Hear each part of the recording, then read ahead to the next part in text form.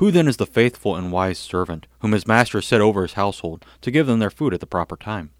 Blessed is that servant whom his master will find so doing when he comes. Truly I say to you, he will set him over all his possessions. Matthew 24:45-47. The faithful and wise servant of the Lord is the one who works to make sure that his brothers or sisters are taken care of in their physical and spiritual needs, whether these are brothers and sisters in Christ or simply brothers and sisters in human flesh. The faithful and wise servant serves everyone to the best of his or her ability. This is what Jesus wants us to be doing while we are waiting for him to return. Blessed is that servant whom his master will find so doing when he comes. Jesus' faithful and wise servant works to further God's kingdom among both believers and unbelievers, so that more may be brought into the master's house when he returns to bring us home. Amen.